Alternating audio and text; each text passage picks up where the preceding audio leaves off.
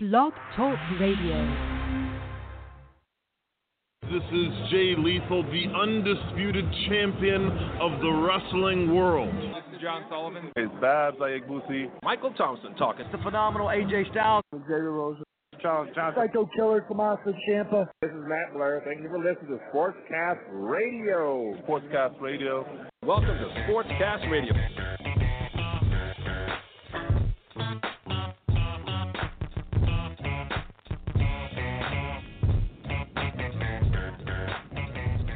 Hey! I wrote WrestleCast Radio on accident. Whoops.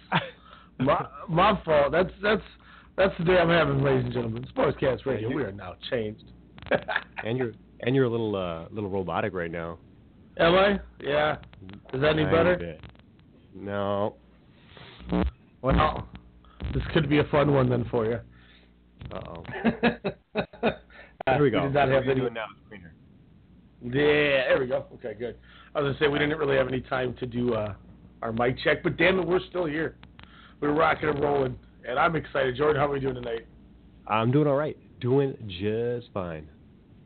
Sitting there, Lakers down 10-9 against the Houston Rockets in their final home game of the season, even though they play the Clippers tomorrow. But it's technically a road game, which is bogus. But hey, I'm gonna have to go back to that show. But I think if they lose this game, I think I called the record on the dot. What did you say the record was going to be? I thought I said they're finished with 34 wins. Yeah. Well, if they still have tomorrow. They have 34 wins right now. So if they win tomorrow or tonight, and I hope they prove you wrong, because you're a damn Clipper Darrow fan, wishing amongst our Lakers. You know, obviously we're going to get into the NHL and NBA playoffs here later on the show. We're going to come at you hard with some MLB to start the show. But I got to say, through 40 games, the Lakers were 11-29. The second set of 40 games, they went 24-16. I think that's a win. I mean, I guess. You guess? You don't think going 24-16 is a win? 8 games over 500? Yeah, but look at one point they were above 500 also at the beginning of the season, and then they just started choking things back. Yeah, but that's like 5 games in. That's different. I don't know. Also, they have a rotating cast of characters that are playing leader for the team. You know, Hart gets his time in. Kuzma was a star for a while there. Randall was putting up numbers. Like, I don't know. Like, I would like to see consistency out of everybody, the full product, not just like one or two guys at a particular time. Oh, for sure. But I mean, come on now. This team won like 19 games last year. I mean, I guess if you put it like that. They were trash. I mean, come on. Trash. Yeah. I mean, they were trash. 24-16 in the second set of 40. They've had injuries galore. The team is playing good. Randall, if it wasn't for Victor Oladipo, might be the most improved player in the NBA this year. I mean, I think it's a lot of wins. Speaking of not wins, Utah is playing Golden State. What do you think the score is right now? Unless you're looking. I am not looking. Obviously, they still have a winning in connotations. Let's see, or not winning in rather, but they're definitely looking for some seeding help in regards to some of their stuff. So I'm gonna assume they're getting whooped. Utah. Yeah. The score is 105-63. What? 105-63. Utah is up on Golden State. Is Steve Kerr playing? The Utah Jazz are like 28-5 in their last 33. Number one defensive team in the league, I believe, right now in the stretch. And I'm looking at this. Donovan Mitchell's got 22 right now. He's shooting 8 for 12. They have 2 guys on the bench with 11, and a third guy who's a point away from getting into double digits. Golden State, Clay's got 19, Durant's got 13, and that's Kevin Looney has 10. That's it. I gotta ask, like, with the NBA. I mean, we're gonna get to the NBA talk later, but I mean, maybe this will be a question for later. What do you want to do here? Let's let's change up our format. Save that as the cliffhanger. We're gonna go basketball first, and then we're gonna go baseball. So let me flip it up a little bit. We're crazy tonight. We're crazy. Yeah. My step goal said I did like 15,300 steps in 8 hours. Them's Vegas numbers right there. I worked for I was gone all day. That was hell. But damn it, that doesn't matter, because I found what is this? An extra Citra Pale Ale Surly that Alex did not have during WrestleMania, that I am going to slowly indulge and wind down as we're going to talk NHL tonight. I cannot wait. I am so excited, Jordan, to talk Starts hockey. Tomorrow. Woo! Wild play at 6 o'clock. I got to work till 9, but damn it, I will watch it when I get home. If I can. We got standing 8 count. But let's take your question. Let's stash it. You know what? What's your question? Just give me the question first. Oh, I mean, is it the Warriors pulling the Spurs? They have nothing to gain and nothing to lose. The 2 spot is theirs. Who cares if they take a night off? I'll tell you next then. See, that uses as a cliffhanger. I like it. Yes, Jordan's with me. Ryan Cook here. Jordan just we're rocking out. We're getting comfortable. I gotta settle down here, so this break is gonna be good for me. Before we forget though, Alex is going to tell you about the great deer stand over at FML Solutions. The inventory is almost gone, people. You've been buying them. Once they're gone, the patent's not. I believe the patent has officially been purchased. So these costs may go up on these. So shout out to you guys for buying some stuff. But if you want one and you didn't get one, get it now. Get it while it's cheap. Get it while it's hot. Sportscast Radio. That first run. Looking to get a head start on deer hunting season? Let FML Solutions point you in the right direction. Hi, Alex from Strong Style Media here, letting our listeners know deer season just got a heck of a lot easier. FML Solutions offer a fantastic deer stand that only takes 30 minutes to assemble and disassembles with no tools required. The best part, though, is its ingenious design allows it to double as a cart to haul your trophy back to the truck. FML Solutions is a made-in-the-USA product manufactured right here in Minnesota. Check out FML Solutions on Facebook by searching FML Solutions INC and visit FMLSolutionsInc.com to learn more about this innovative deer stand. Missing out on an awesome show sucks. SeatGeek is an app that lets you track your favorite artists and notifies you when they announce new shows nearby. You can even connect your favorite music services so that you never miss out again. SeatGeek, the smart way to buy tickets. Fan of pro wrestling like we are? Yeah! We got you covered. From WWE, New Japan, Ring of Honor, Impact, Lucha Underground, All Japan, and more. We're talking the highs and lows in pro wrestling. Heck, we're even giving you people from the Okadas and Omega. We're even talking the Bone Soldiers and Enzo Amoris. No! Sorry, Daniel. We'll stick to guys like this. Everything is evil. Ryan Cook here, and you can check me out along with my co-host Alex Mello each Monday night, 6 p.m. Central Standard Time, right here on the Strong Style Media Network.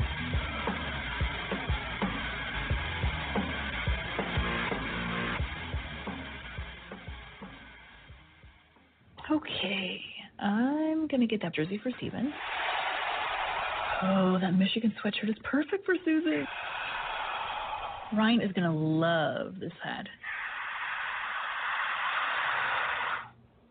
Fanatics.com has great gifts for all the sports fans in your life. Go to Fanatics.com right now and get free shipping and up to 10% cash back on absolutely everything. Every sport, every team. Fanatics.com, where sports fans shop.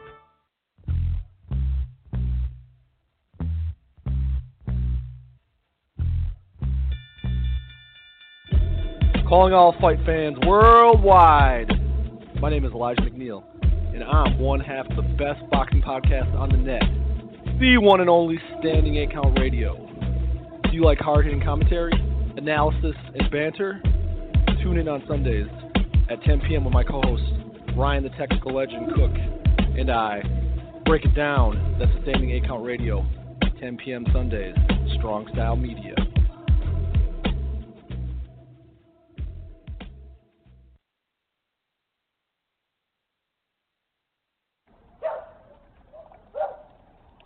Alexa, call Ashley.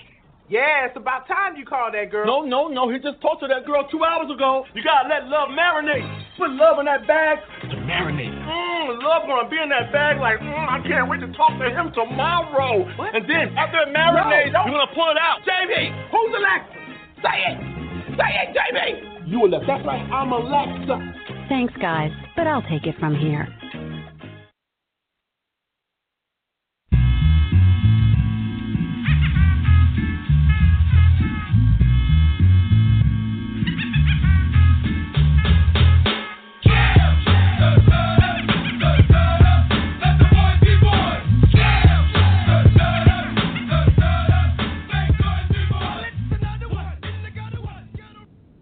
Take it, Jordan. Finish the lyrics. Yes, I can't, bro. I'm lit. Yes. And everyone want to sound grimy. That's all I know. Oh my God, that's tight. Real quick, if I ever could get the proper way to do this with making it sound extremely uncomfortably awkward, I would love to take our great guys over at Fanatics, and when she's like, I'm going to get this one for Steven, and when she's like, oh, and I want to get this Michigan sweatshirt for, and then I want to go Jordan, and have it just for you, because, you know, I know you love your Michigan Wolverines, so. I think about that every time. So... I gag a little every time with that commercial too. It's gross. Like when it says Ryan too, I'm like, damn it, Ryan. It's like me getting a Clippers shirt. It'd be like me getting a Clippers shirt legit. You know what I mean? Like it would hurt me, but it would hurt you more. You know, the thing that almost hurt me the most, 2 Christmases ago, we were at Elijah's house, and he hands me a bag with my stuff in it for Christmas. And I'm like, thanks, man. And he's like, I apologize, because, you know, there was supposed to be more in there. And his wife's like, I thought you were getting him that jersey. And I'm like, you were going to get me a jersey? And he's like, yeah, I almost bought you a Dwight Howard Lakers jersey, but I decided I didn't want you mad instead of laughing at the rib. And I just stared at him. And I'm like, you know, I don't know if I would have been happy or sad. Or, you know, what my emotions would have been if you would have played with them that way. And she looked at him and she's like, oh, he really wouldn't have liked it. And I was like, I don't think you understand. And then obviously I laughed, but in the back of my head I'm like, if you son of a bitch ever bought me a Dwight Howard Laker jersey, so help me God. Oh, man. But you asked me a question before we went on break. And I think, you know, it almost kind of goes back to what I said to you a couple weeks ago, where is Cleveland intentionally trying to get into like a 4 seed if possible and avoid playing the Sixers or the Raptors until the conference finals? No. If Utah beats Golden State tonight, we have 2 scenarios on Wednesday. One of them being, obviously, the 46-35 Nuggets take on the 46-35 Timberwolves. Winner takes the 8th seed. But with this beating of Golden State tonight, the Utah Jazz can play themselves from losing to Golden State and losing to Portland tomorrow. They would end up as the 7th seed, which means Golden State has to play the hottest or second hottest team in the NBA in round 1 with no Steph Curry. I know they're not scared of people, but that's not maybe something I want to do. And when I say not wanting to do, you look at this Utah team right now. Rudy Gobert's playing out of his mind. They got this guy, if you don't know, named Donovan Mitchell, who might steal the Rookie of the Year away from Ben Simmons. And Ricky Rubio got a tattoo and like a sleeve and like a dope like model haircut and is just balling out. Dude shooting like 40% or something from the arc in the last like 20 games. Like I didn't think he could shoot 40% from the layup, you know, doing a layup from what we saw. So I kind of wonder if they're taking it easy. I do too. Again, I look at it and again, they got nothing to gain by playing these games. They can't gain anything. They can't lose anything. At this point, I think it's try and stay healthy, rest up, don't exert yourself, don't get more technicals. Just kind of meander about. I think Steve Kerr, being the consummate showman that he is, still puts on the face like that's terrible. We didn't play. He's obviously a wonderful coach. If anybody denies Steve Kerr's ability to coach, I question your judgment as a human being. Yeah. His pedigree is that of the two winningest coaches of this generation. I mean, get out of here. So he's going to say all the right things to make it seem like he's disappointed in his team, but fact of the matter is, they got nothing to play for. They just have to wait to let the chips fall where they may. If they end up playing the Jazz, I don't think the Warriors are really scared of anybody short of those top three teams. Maybe is the Jazz a top three team though? I guess that's another good question too, because the Trailblazers are literally right there. Like if you look at 3 through 9. Portland's on a 4-game losing streak. Utah's on a 5-game winning streak. I'm just saying. And here's the kicker, not to cut you off, but to finish my point of this. So Utah beats them, everything's great. If Portland gets out of this slump and beats Utah, Golden State avoids Utah till the conference finals now. They won't, because if they take the 3 or get bumped down to 6, they're playing Utah in round 2. But if Utah wins and then loses tomorrow and gets a 4 seed or a 5 seed, then they get to have Utah play Houston in the second round, bearing no upsets, and now you've eliminated one of your 2 problems without even having to play them. That's why I think this is so. You're right when we talk about it. Yeah, a funny thing is, you want to talk about streaks right now. If you look at the outside of the top 3 teams, 4, 5, 6, 7, 8, and 9 all have 2-game or better winning streaks right now. 6. I mean, everybody's winning. Yeah, it's pretty crazy. You got the Pelicans with 4 straight.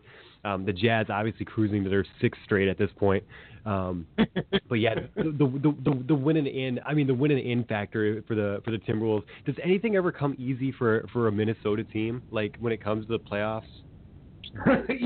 And I think the worst part about this too is we did that NBA preview, and I remember Elijah and Kevin Draves were on, and maybe even Hagberg. I don't even remember. We had a whole conglomerate of people on.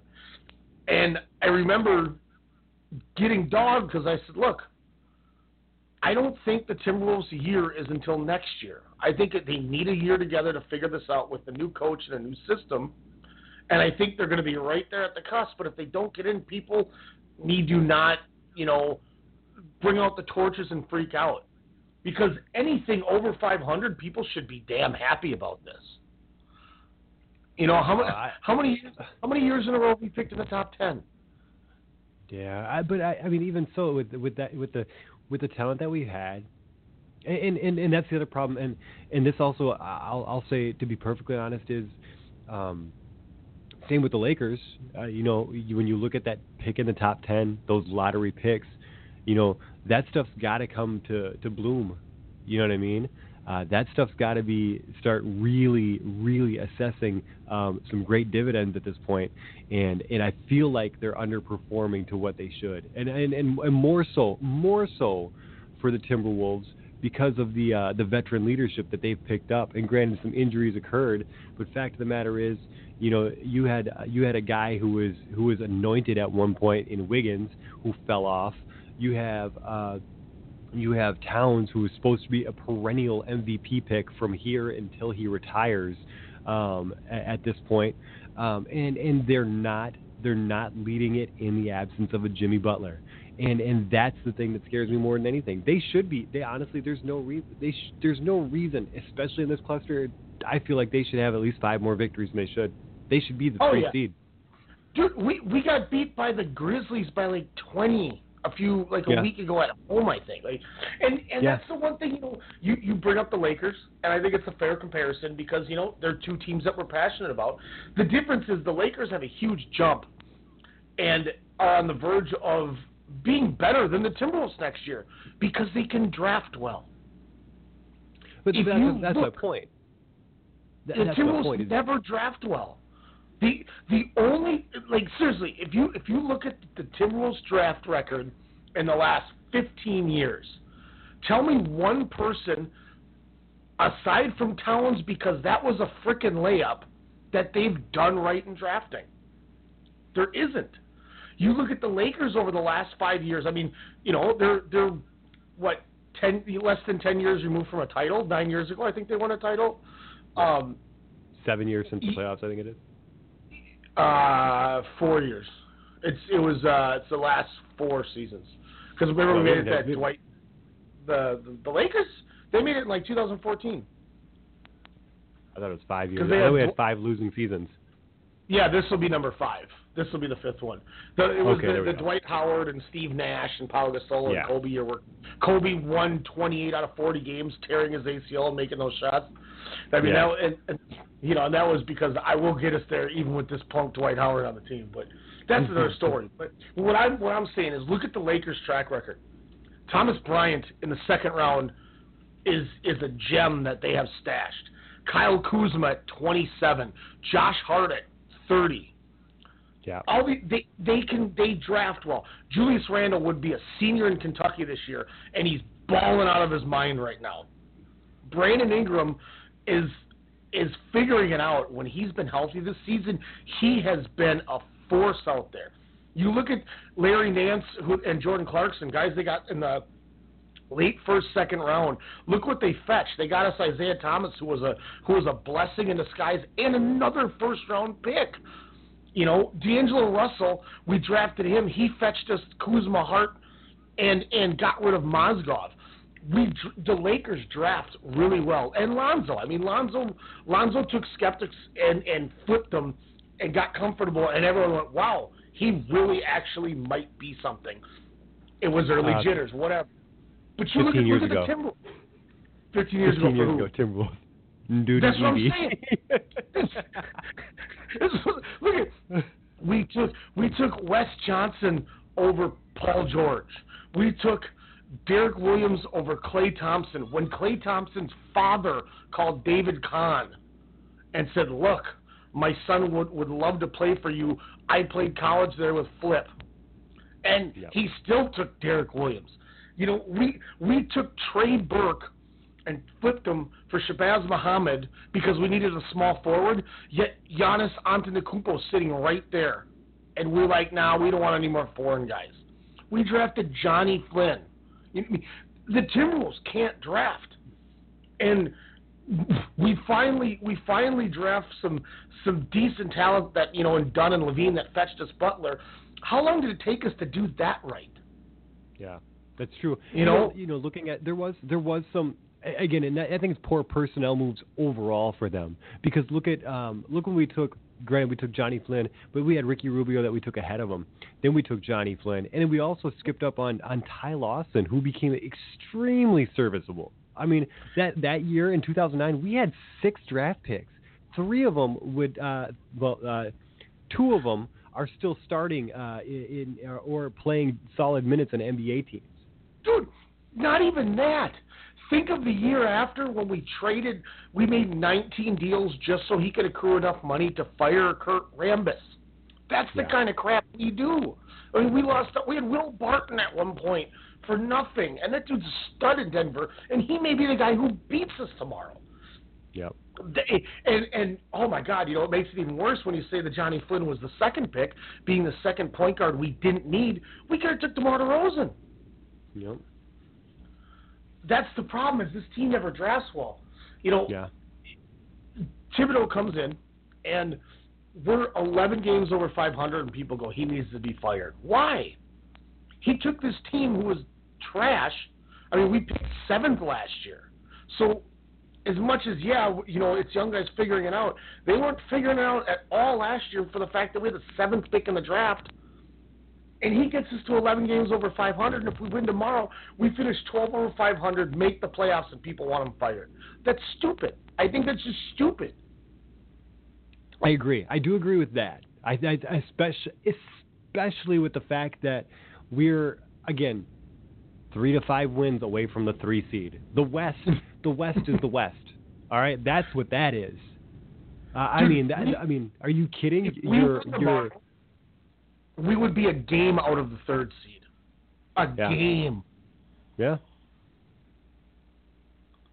It's ridiculous. The fact that, again, the 10th best team, which is the Clippers, in the West, would be the 8th seed in the East. However, the next, if you look at the next subsequent teams, the 9, everyone else who's 47 wins or better, because it's going to take 47 wins, that puts you at the 6th seed. The Pacers have 48 wins; they're 5 seed. It's so top heavy in the East, and then it's so clustered in the West. And I don't know, some would argue that it's a sign of mediocrity, especially when you look at teams like the Spurs, who are obviously aging, the Thunder, who are by and large kind of 2-trick ponies as far as that goes.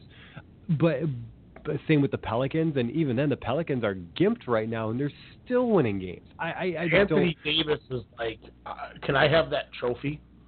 Yeah. Oh, yeah. And that's the thing is everyone thinks it's strictly the beard, but man, I honestly, here's the difference between the beard and the brow. At one point, Blake Griffin was an MVP candidate when he was playing with Chris Paul. Let's keep it real. Yeah, you're not wrong. If I could play with Chris Paul, I would be an MVP. Okay, I might be exaggerating a little bit there, but I could get points with Chris Paul in a pro offense, or I'm going to get a broken nose from catching a dime or it to the face. But fact of the matter is, he's got an excellent teammate. Again, the best point guard of this generation, and none of it's. And granted, they've played well together. But the fact of the matter is, if they think if he's the MVP on that team, they're sadly mistaken. Yeah, and I guess I'll toot his horn a little bit because I might be seeing him in my colors next year. LeBron James is about to, for the first time in his career, play 82 games. Yeah. And he's playing. He's played 37 minutes this year. Dude's scoring 28 points. He's getting a block, a steal and a half, and he's averaging 9 and 9 on the boards and dimes. He might be having the best career. He has a career high in rebounds and a career high in assists this season. And it's like his 3rd or 4th highest scoring season. Who is he passing to? I don't know. I would rip him apart. But that's the thing. LeBron James having that year, that's an MVP year. You know what I mean? And LeBron James has 70 more points than James Harden. I don't know. But it's a good talker with what you brought up with the beard, and I think that's a great point, Jordan.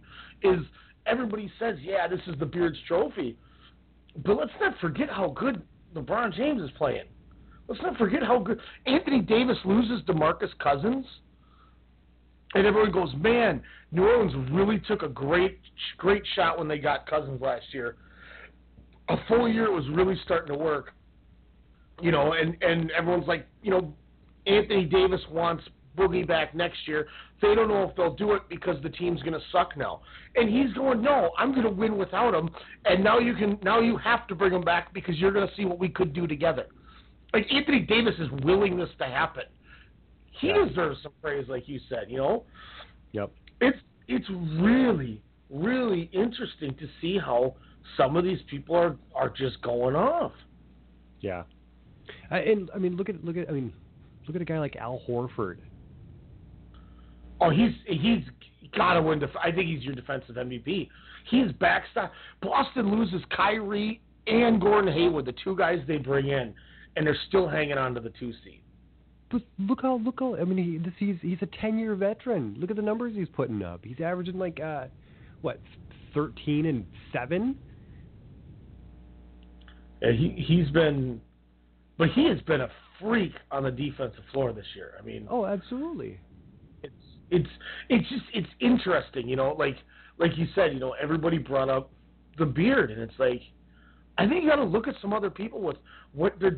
Obviously, the 64-16 record is the big thing that people are looking at, and I think so many people are going, "Wow, they're a better than Golden State."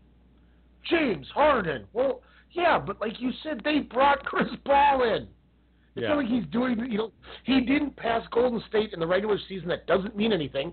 We've seen LeBron not care having the regular season, and then they just get in. Yep. Golden State's like, once we're in, that's all we need to do.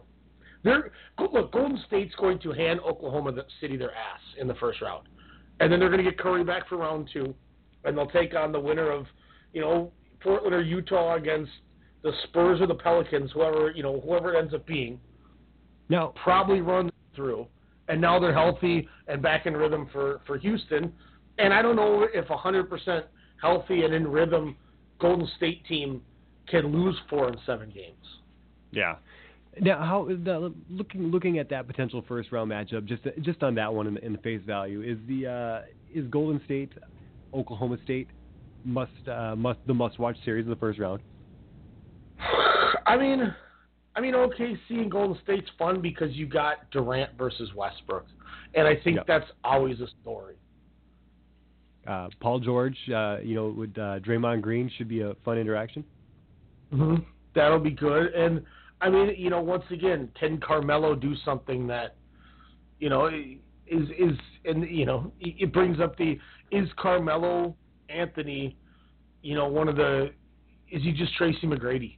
I guess is the easiest way to put it. Is he nothing more than Yeah, that's very true. Wherever he got put on such a pedestal because Lakers took the lead. He got put on such a pedestal because he won the Rookie of the Year over LeBron when he had a much better team in Denver. So everyone's like, "Oh, I can't believe he's not as good as he is." Well, I don't know. Maybe he's just Tracy McGrady. He can score a lot because he doesn't play defense.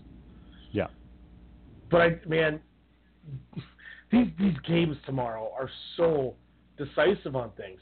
San Antonio plays the Pelicans, Denver, Minnesota, Utah, Portland, Milwaukee, Philadelphia, Toronto, Miami. All these things have playoff implications on seeding. Yeah. There's so many games. Huge. So many games. That's awesome. That's what you want. That's what you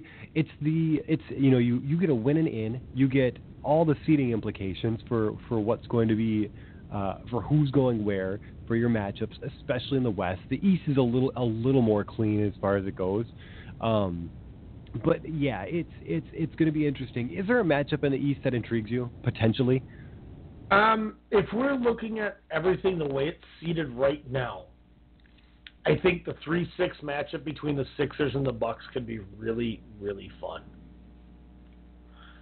I also think, and I think this is pretty much a lock that it's going to happen, but a 4-seeded Cavs taking on a 5-seeded Pacers, once again, Cleveland gets to avoid Philly in the first round, but now if Philly takes that 3 seed, Philly's got to win tomorrow against Milwaukee. But if Philly beats Milwaukee, Philly gets the 3 seed, which means Cleveland's got to play Toronto in the second round.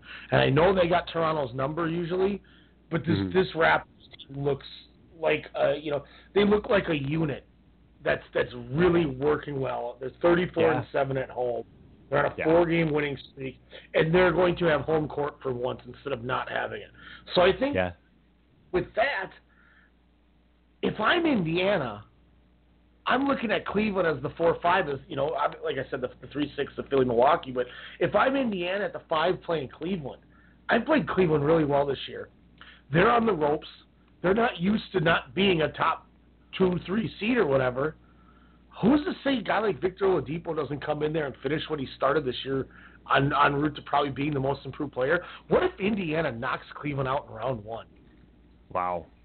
End of an era then. I mean, that's because if you look at those Pacers series where they went toe-to-toe with the Cavs for so long to try and get past them, and this would be the one that gets them through there. I think it'd be kind of be poetry in motion in regards to that. But man, it could happen. I'm not saying it's not, but I would say it's still highly unlikely the way that LeBron's playing. I think LeBron can easily get them out of the first round for sure. The second round becomes a little more sketch, though, when, like you said, the Raptors playing as hot as they are, as balanced as they are. That becomes an issue. I think we're all foregoing the Wizards because they're mediocre as far as it goes.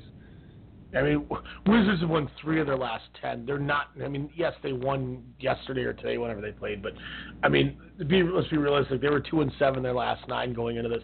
It's not like they're world beaters going into the playoffs right now. And if they're going to run into a 34-7 at home Raptors team, that doesn't scare me. And that's a cakewalk for Toronto. So now Toronto gets an easy pass. Cleveland's going to have trouble, I think, with Indiana. I may be wrong, but I think they're going to have trouble. I think they do beat them. So now, if Cleveland goes 6 with the Pacers, Toronto sweeps Washington, Cleveland goes to Toronto, do you still think Cleveland takes out Toronto? I think it's tough. I think it's tougher than it sounds, but I think the Cavs get them. I do. I think part of it. I think the Raptors may feel like the Twins against the Yankees. You know what I mean? Like, where they can't for some reason they can't beat LeBron. You know what I mean? Like, I feel like it's that. Drake can sit on the court all he wants. All right. They can play God's Plan 700 times on the speakers at each game. But I just don't. I don't know. I don't know if the Cavs are going to lighten up on the Raptors, or if the Raptors can do it. But I think this is the year that it can happen, if there is going to be one. So let's take this another step. Philadelphia now, I don't think they have anything to worry about against. If they beat Milwaukee and they beat them bad tomorrow, that's their first round opponent. Doesn't scare me if I'm Philly, and if I play Miami, not scared either. Boston manages to win their first round. You look at Philly now. Yes, they're on the road against the Celtics, but this is a beat-up Celtics team. Yep. And this is a very vulnerable team. I think Philly knocks them off. I think the process continues. Oh, absolutely. I agree. Unfortunately, losing Kyrie is obviously the biggest issue of that the Celtics experienced, especially this late in the season, for him to go as hard as he did. And that's another person who honestly deserves some MVP votes. Like, if any, that's just another reason to give me on my anti-James Harden rant. But it's another player who did it without support. You know what I mean? For the longest, or aging support for lack of a better. I mean, that dude, for that first 20 games of the season or whatever. Are you kidding me? Oh my gosh, he was on fire. It was unbelievable. And it's huge. Boston, they had a good run this year, and even as a Laker fan, who I was kind of rooting for him, just in the aspect that, you know what, Kyrie's but you respect them. Yeah, but at the same time, you know what I mean.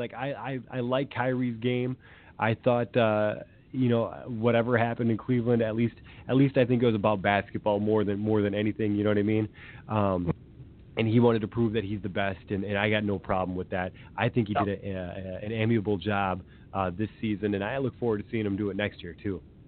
And next year, they get bounced out against Philly if they play him.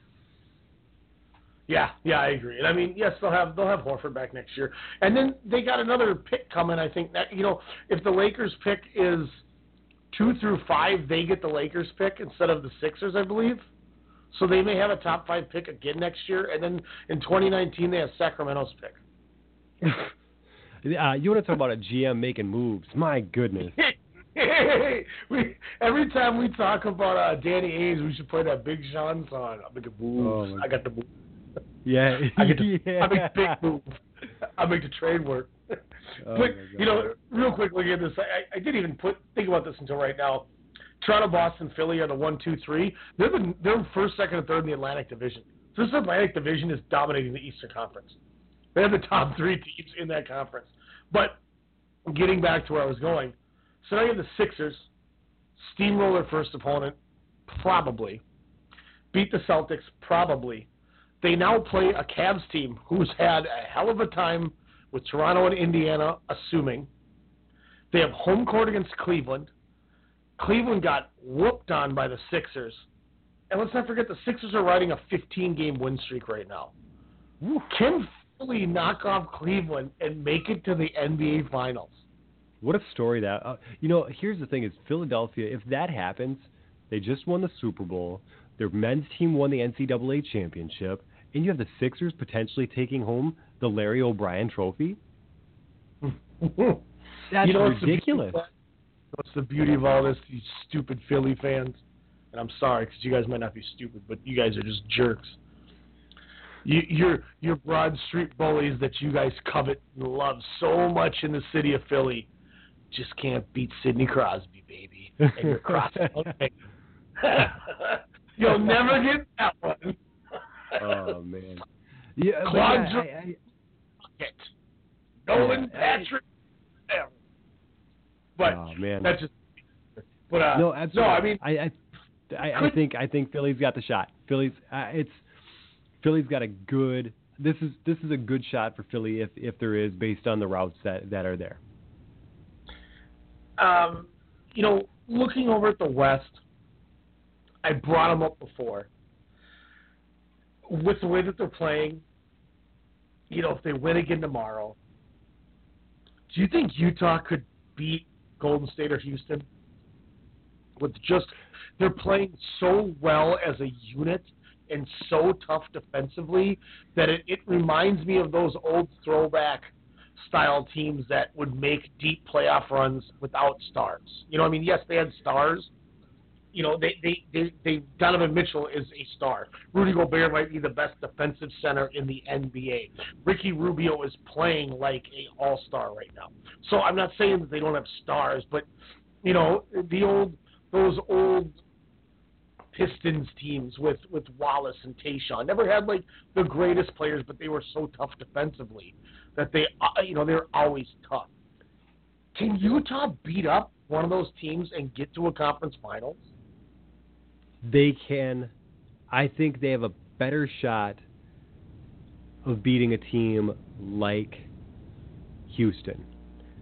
Houston has shown year after year, especially with the D'Antoni year's offense, that they can get to the playoffs.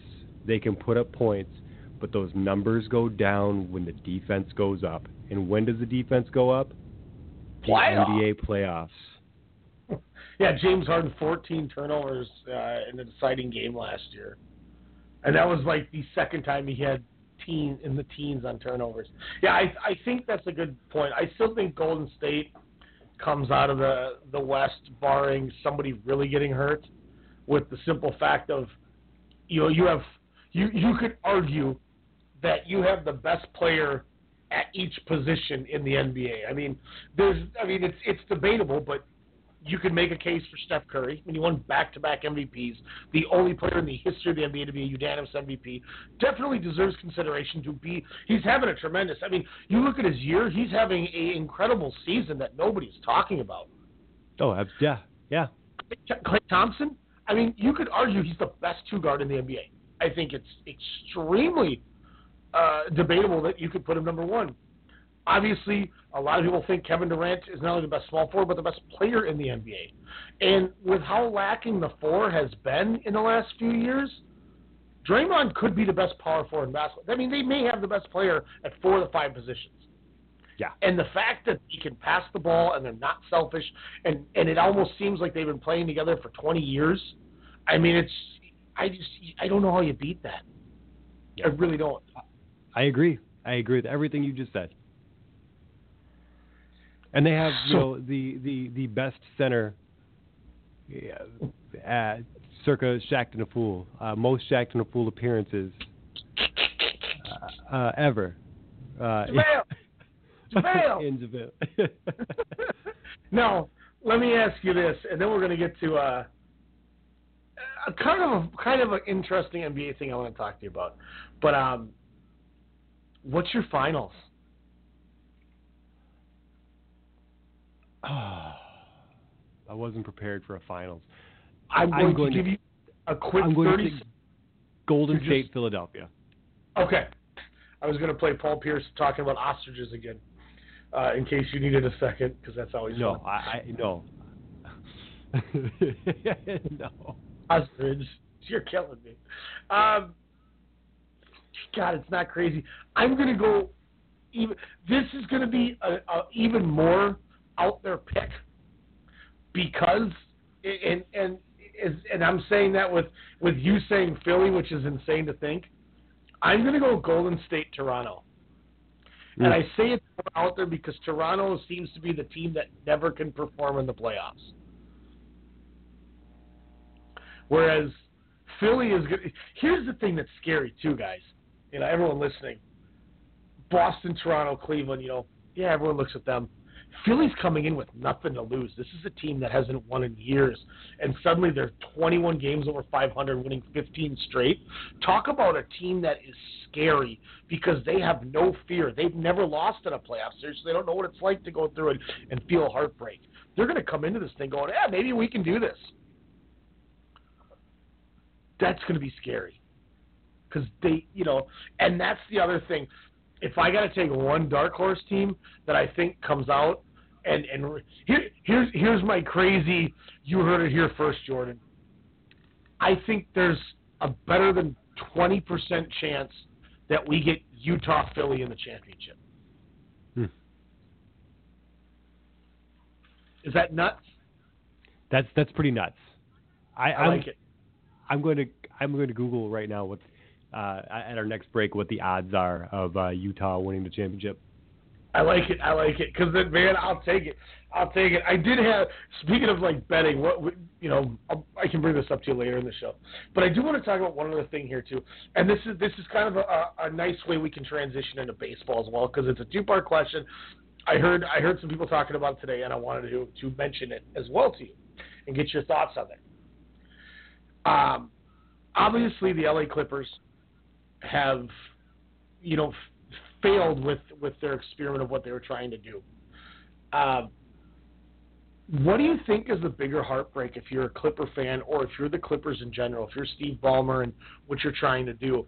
Are you more mad that the experiment with Paul, Griffin, and DeAndre didn't win you a championship or didn't get you out of the second round and, man, we thought we really had a team that could win. We just didn't do it?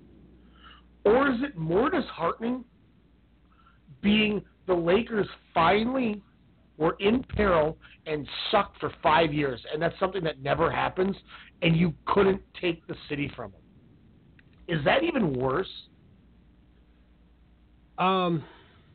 They gave you on a platter this team, and you cracked it away.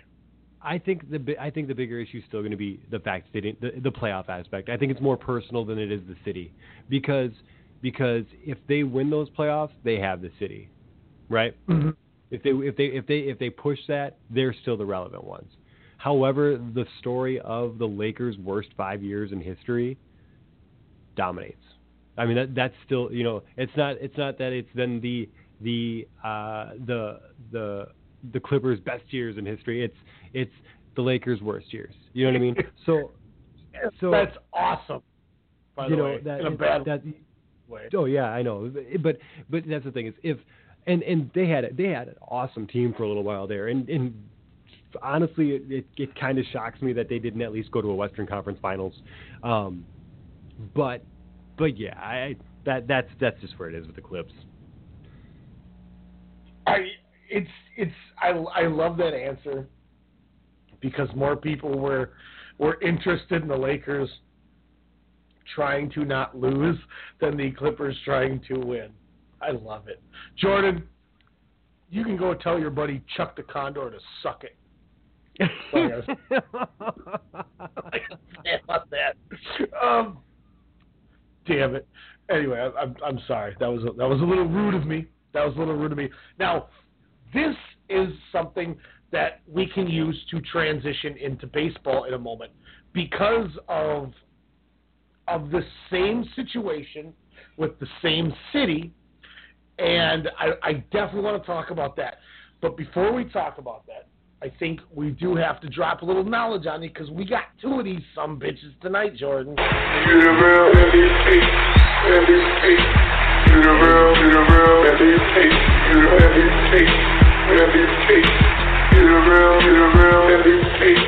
Let's go, Real MVP, ladies and gentlemen. I'm trying to boot up a clip real quick that I couldn't get onto the board. So I'm going to mute myself while I find this clip to play it for you for one of my two. But, Jordan, I'm going to let you drop some knowledge first. Who is your first of two real MVPs tonight? Obviously we missed the NCAA tournament and didn't talk too much about it. The men's side, obviously we had tons of upsets, tons of things to talk about. But I want to shine some on the ladies' side. My first MVP of the night goes to Arike Ogumbawale of the Notre Dame Fighting Irish, knocking down not one but two back-to-back buzzer beaters to get them out of the Final Four and winning the coveted NCAA women's basketball national championship.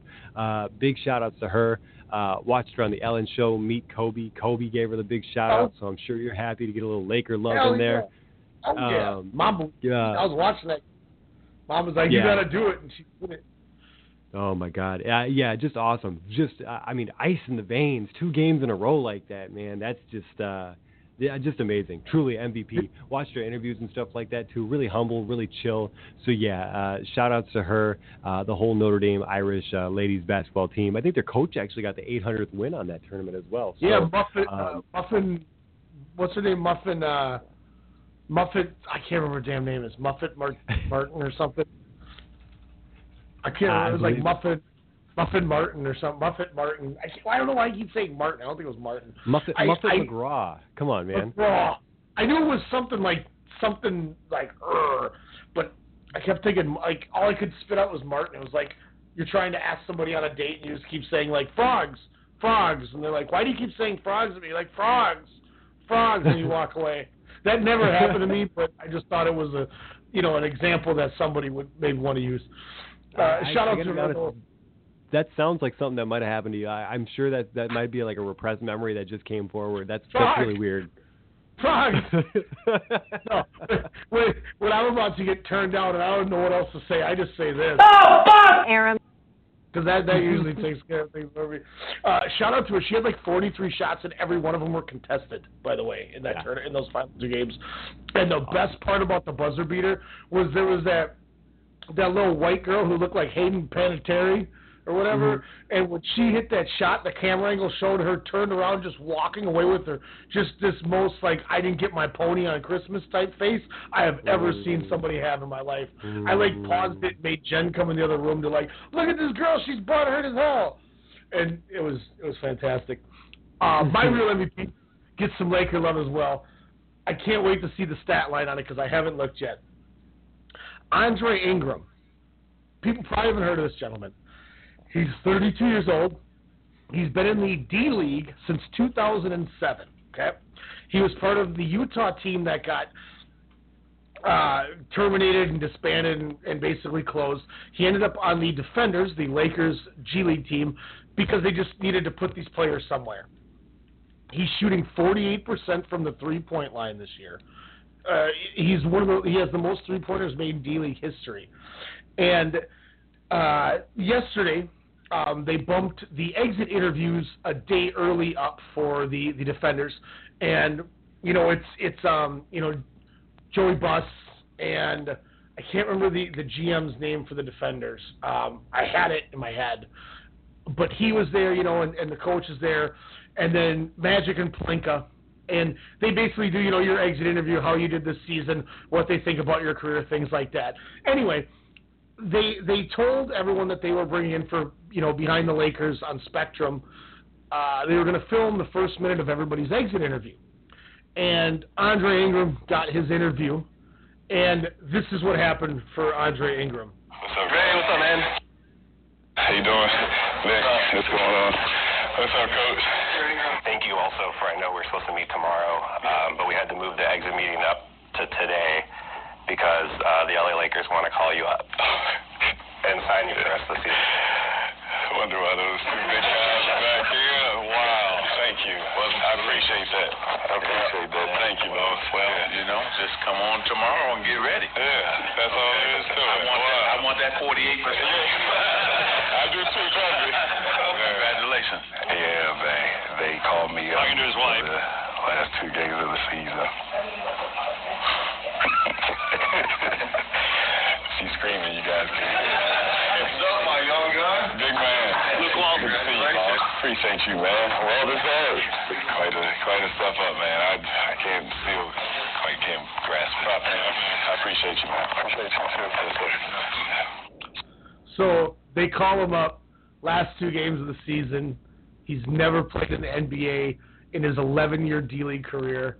I just think it's a fantastic moment. Once again, Magic and Pelinka continue to do awesome things with this team and make this Lakers squad just something special for even scrubs. And I don't want to call him a scrub, but that's what, you call a lot of these guys in basketball. We saw it with Alex Caruso getting a shot. And, Andre Ingram, kudos, man. You get to play 2 games in the NBA.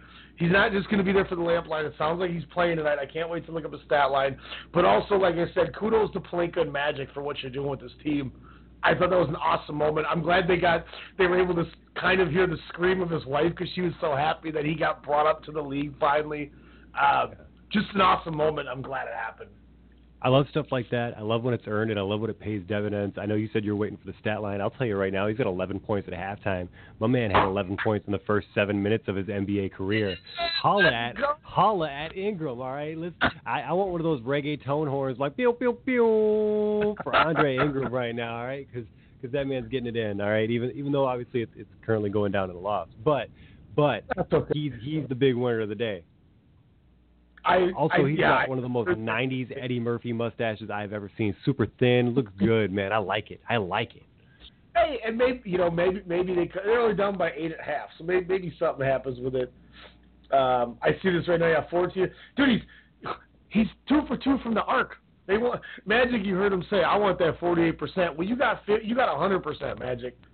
He's 2 for 2 from the arc. 3 for 3 in total from the field, and he's 3 for 3 from the free throw line, and he's got 2 boards and a block. Let's go. That's awesome, man. I can't wait. There's more things. If you click on the box score on ESPN, they have Luke Walton talking about it. Just a cool thing, man. I'm happy, and like I said, Lakers are starting to, they're making noise when they shouldn't be trying to make noise, and they're still doing it with dope things. So kudos to being a Lakers fan. Shout out to Chuck the Condor. He's still a bitch. We're going to hit you with a break. I got a question for Jordan on the way back. Like I said, involves the same city, 2 different teams in that city. Is one making the same mistake as the Clippers? I'm going to ask Jordan. We'll be right back. Sportscast Radio. Most people would consider this illegal. What was mere vision suddenly became a reality. When you put a bunch of entities together and you bundle into one giant conglomerate, baby, you get Strong Style Media. My name is Ryan Cook. I'm the chairman of our company, and I'm here to tell you that each and every week, Sunday through Thursday night, we give you the best in radio. For boxing needs, Standing 8-Count Radio. For pro wrestling, we got WrestleCast. We got your sports knowledge covered with Sportscast. You like movies? The pop cultures are where it's at. And for all your local hip-hop, Soda Sound Radio. Make sure to subscribe, like, comment, rate, share, follow everything you got. iTunes, Stitcher, Google Play, Radio TuneIn, and more. We are Strong Style. Just respect my conglomerate. Just respect my conglomerate. Just respect my conglomerate. Just respect my conglomerate. You won't see these folks at the post office. They have businesses to run. They have passions to pursue. How do they avoid trips to the post office? Stamps.com. Mail letters. Ship packages. All the services of the post office right on your computer. Get a 4-week trial, including postage and a digital scale. Go to Stamps.com today.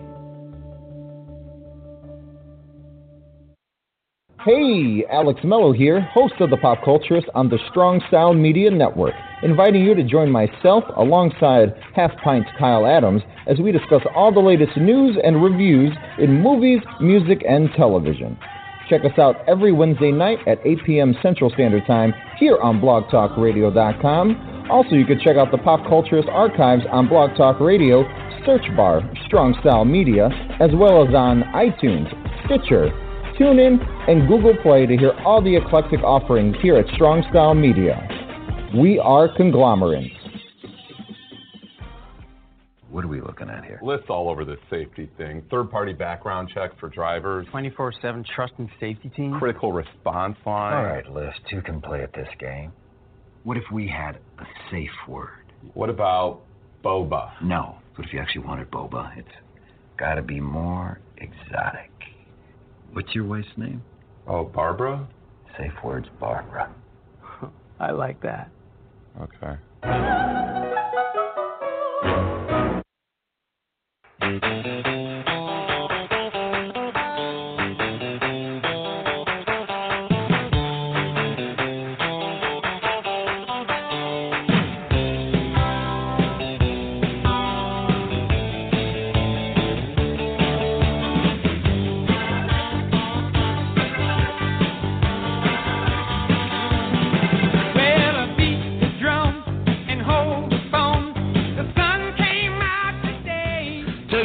Take it, Jordan. Born again, the grass in the field. Yeah! That's what I'm talking about. Yeah! That's tight. That's tight. I like it. That's what's up. That's what's up. I was like, all right, see if we can rebound from slam. Since I failed, just going, tippa don't want to sound grimy. So, we talk Clippers-Dodgers, or Clippers-Lakers with this. I want to ask you the same question, but right now. It's the start of the season. We're in week 2. We didn't or week 3. We didn't get that chat last week because I was in a coma, so we didn't get on here. But we're 10 games in essentially for most teams, 9-10 games in.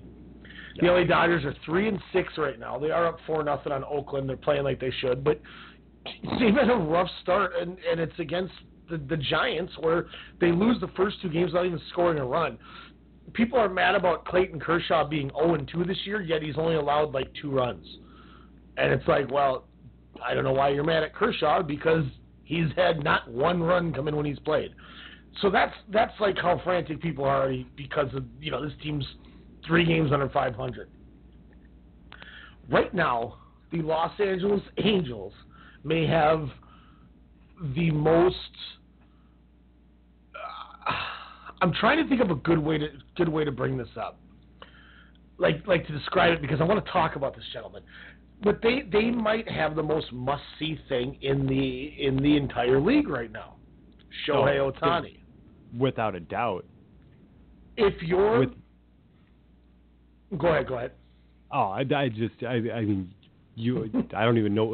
I think I know what your question's going to be, but as far as the most must-see thing in baseball right now, absolutely. I mean, if you're Fox Sports West, who has the rights to the Angels and the Clippers, why are you not tearing down your Clipper banners and putting Shohei Ohtani's face everywhere? And not only this, 40 or 60%, whatever the number is, in LA can't watch the Dodgers because Time Warner and DirecTV are having that dispute. So if you don't have Time Warner cable and you have DirecTV, you can't watch the Dodgers. So half or whatever the number of people in LA physically can't watch the Dodgers from home. You can't get the MLB package because it's a blackout. Yeah. You got to go somewhere to watch it. Why are the Angels not capitalizing on this? I mean, that's a bigger business question more than anything. I mean, and realistically, like it might have more MLB implications more than anything. It might not just be local or regional aspects. But fact of the matter is, let's get down to the brass tacks of the deal. We can talk about the marketing aspects all we want, but whether they're marketing in the city or not, there's people talking about Ohtani. I mean, this dude's killing it. From what I heard today, they're running commercials for the current games, and like they're showing Albert Pujols. They're not even showing Mike Trout. Why are their marketing department's doing it in the NHL at this point, if that's the case. But and that's my point. Is like, is this a worse layup than what the Clippers have been given? Like, how do you guys not advertise this? This guy is the deal. No. It makes me. Go ahead. 3 home runs, 2 wins, and I think equivalently of like what? It's like something like 15 strikeouts or something like that. I mean, 16 Ks. He had a no-hitter through 7 in his second career start. This guy has more strikeouts than Max Scherzer and more home runs than Andrew Judge. Aaron Judge? Aaron Judge. I was trying to not say Mike Judge, and I overthought it. You want to say Andrew Jones? They tied actually. Judge with a solo shot tonight. They're the only run for the Yankees in a 14-1 shellacking at the hands of the Boston Red Sox. But yeah, I mean Shohei Ohtani just killing it. 19 at bats, 7 hits, 4 runs, 7 ribbies. I mean this dude's ridiculous. He pinch hit today. And aside from that, before the pinch hit, he was batting .389. Yeah. It just gross. More Ks than Scherzer. And dude had a no-hitter going into the 7th. Like, this Angels team is 9-3. They gotta jump on this. Is Shohei Ohtani the most must-see thing right now in baseball or all of sports? I'm willing to even say in sports since, I don't know, Tiger Woods on a Sunday. I mean, if you're a baseball... Yeah, absolutely, yes. Yeah, say no more. Right now, if I got the MLB at-bat app. If there's a live look-in on an Angels game and it's Ohtani batting, I'm going to click that button. If they got the live look-in, heck yeah, I'm in. I'm listening to a podcast. In the middle of my podcast, I stopped, turned on my Sirius XM to listen to the Texas Rangers radio feed so I could hear the Angels, and I found out Ohtani wasn't batting, and then I turned it off. Like, I don't listen to much baseball if it isn't Dodgers, Twins, or Cubs. I really don't. And more so Dodgers over the other two, but I'm just 2 other teams that I will go and listen to if they're on. I would never in a million years. Well, I shouldn't say a million years, but I would have never turned on the Angels game since they had Torrey Hunter. When I kind of became a little Angels fan because of Hunter and Vlad, because I loved Hunter on the Twins. So it kind of I went and got a Hunter jersey. It was 2009, so I mean it was it was what it was, but I had to support Torrey Hunter. And I went out of my way to stop what I was listening to that I was, things I was listening to actually research for tonight just to hear if Ohtani was going to bat so I could try to hear it. Yeah. I mean, and even so, I mean, the baseball already off to a really interesting start. Just outlining some of the things you said. You got the Dodgers, and it's April, folks. I mean, let's not get too crazy. We're not going to go ahead and crown anybody anything, but it's an awesome start. It's what you want for your start of your season, especially coming up on some playoffs and even draft, which sucks away so much time and thought from some of these MLBers for their long season. But you got some really, really interesting things going on.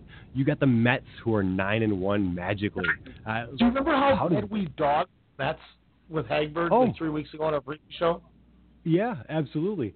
You got the Boston Red Sox, who are 9-1 right now. Real quick, we did a team preview of the Nationals, Braves, Phillies, and Marlins, and said we're not going to waste our time on the Mets, aside from talking about Syndergaard. Yeah, and the fact that we talked about the Marlins over the Mets is just ridiculous. But like, because we wanted to talk about how much peril there was. That was more important than. I apologize to Mike Garino, our resident New Yorker who listens. You know. Yeah. And look, not to stop your momentum, but that proves the chaoticness of just 3 weeks ago. This was one of we maybe reviewed 23 out of the 30 teams, and this was one of the teams we blew off. Yeah. Yeah, it really was. It really was. And at the same time, again, it's still April, and the Mets are still the Mets. So you give it a moment of time before their arms are still fresh. They'll blow those pitcher arms up in no time. I mean, it's like a clock. It's true as time. It's going to happen.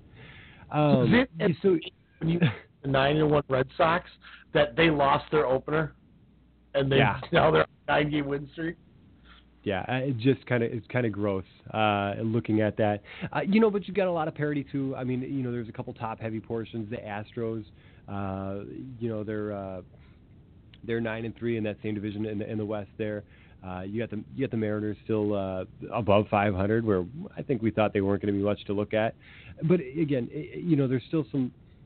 It's super early, but honestly, some of these baseball nuggets have been super fun and to see.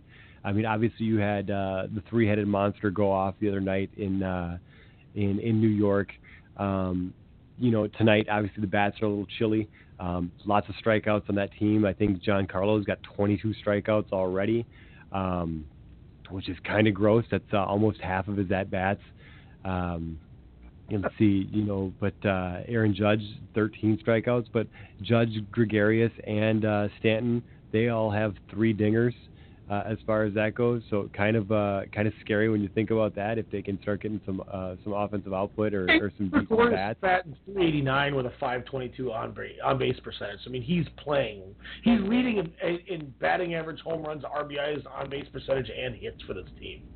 I mean, he's stepping for sure. Absolutely. And that's awesome. I mean, like I said, once some of these veteran pitchers that their team is made up of, to be perfectly honest, they're by and large, they're guys that get heat in the middle of the season, not necessarily in the early ones. So it's a long season, but again, you're seeing some things that you wanted to see and some things that you didn't want to see is what I'll tell you. Like I think it made today's game, not for the first game of the series or season for the Yankees and Red Sox, not quite as enjoyable when you have a big heavy inning where I think they got 9 runs in. Yep, he best grand side. Oh, I know. I think he had 5 ribbies tonight. So yeah, the grand slam was a big deal. But it's he's batting .432 right now. Also, Betts is killing it. Say it ain't so. Cano still hitting .414 for Seattle there. See, got you home, homie. Robinson Cano, you coming with me? Don't forget the J line. Oh man, that's so good, man. But yeah, it's interesting. You got Roberto Osuna just saves all day apparently for Toronto at this point, and Toronto one that we talked down on too. We didn't think it was going to be much a deal. I can thankfully say that right now I'm not looking as bad as I did with the Yankees, where I said I think that these bats aren't going to work as well as everyone thinks because they're going to be so top-heavy. Yeah. Gary Sanchez, look, as much as we talk about Giancarlo Stanton, 11 games, 22 strikeouts, he's striking out an average twice a game. He has more strikeouts than total bases, which for a guy who hits 60-some home runs, that's incredibly ridiculous. But Gary Sanchez is batting a .056. And he was supposed to be another one of those big bats to help this lineup. Yeah. That's bad. Stanton's batting 196. I mean, Brett Gardner is batting better than both of them combined almost. Yeah. I'm not saying it's going to continue, but this was kind of what I thought was they set this team up to have such high expectations by bringing in Stanton that I think you got to sit back and realize that teams are going to come at this batting lineup a lot different with their pitching because of it, and it's showing that they're figuring this out. I mean, even with these bats, and they're basically a 500 team aside from tonight. They have worse runs allowed than scored. This is a team who should be a plus, not a negative. Oh yeah. No, and that's what I'm saying. The pitching's got to come down to earth. Yeah. You look at the Central. Twins are 5-4 and they're in first place. That's not a good thing for how bad this division could be. White Sox are 3-7, Royals are 3-6, Tigers are 4-6, Cleveland 6-5. So we got a shot to at least maybe do something because that division is so terrible. That I'm kind of happy that at 5-4 we could take first. But I'll tell you one thing that I don't remember ever seeing, and part of it is because I don't remember when a season has started in March before like this. But have you ever seen a season that have had so many games canceled because of not rain, but it's just too cold? It's incredible how many postponed games there's been over the last week and a half for the start of the season. Me and Alex were going to go to the Twins-Astros game on Sunday, and it got postponed because it was 20 degrees. I on a side note, want to say I am ashamed of the state of Minnesota for making that call.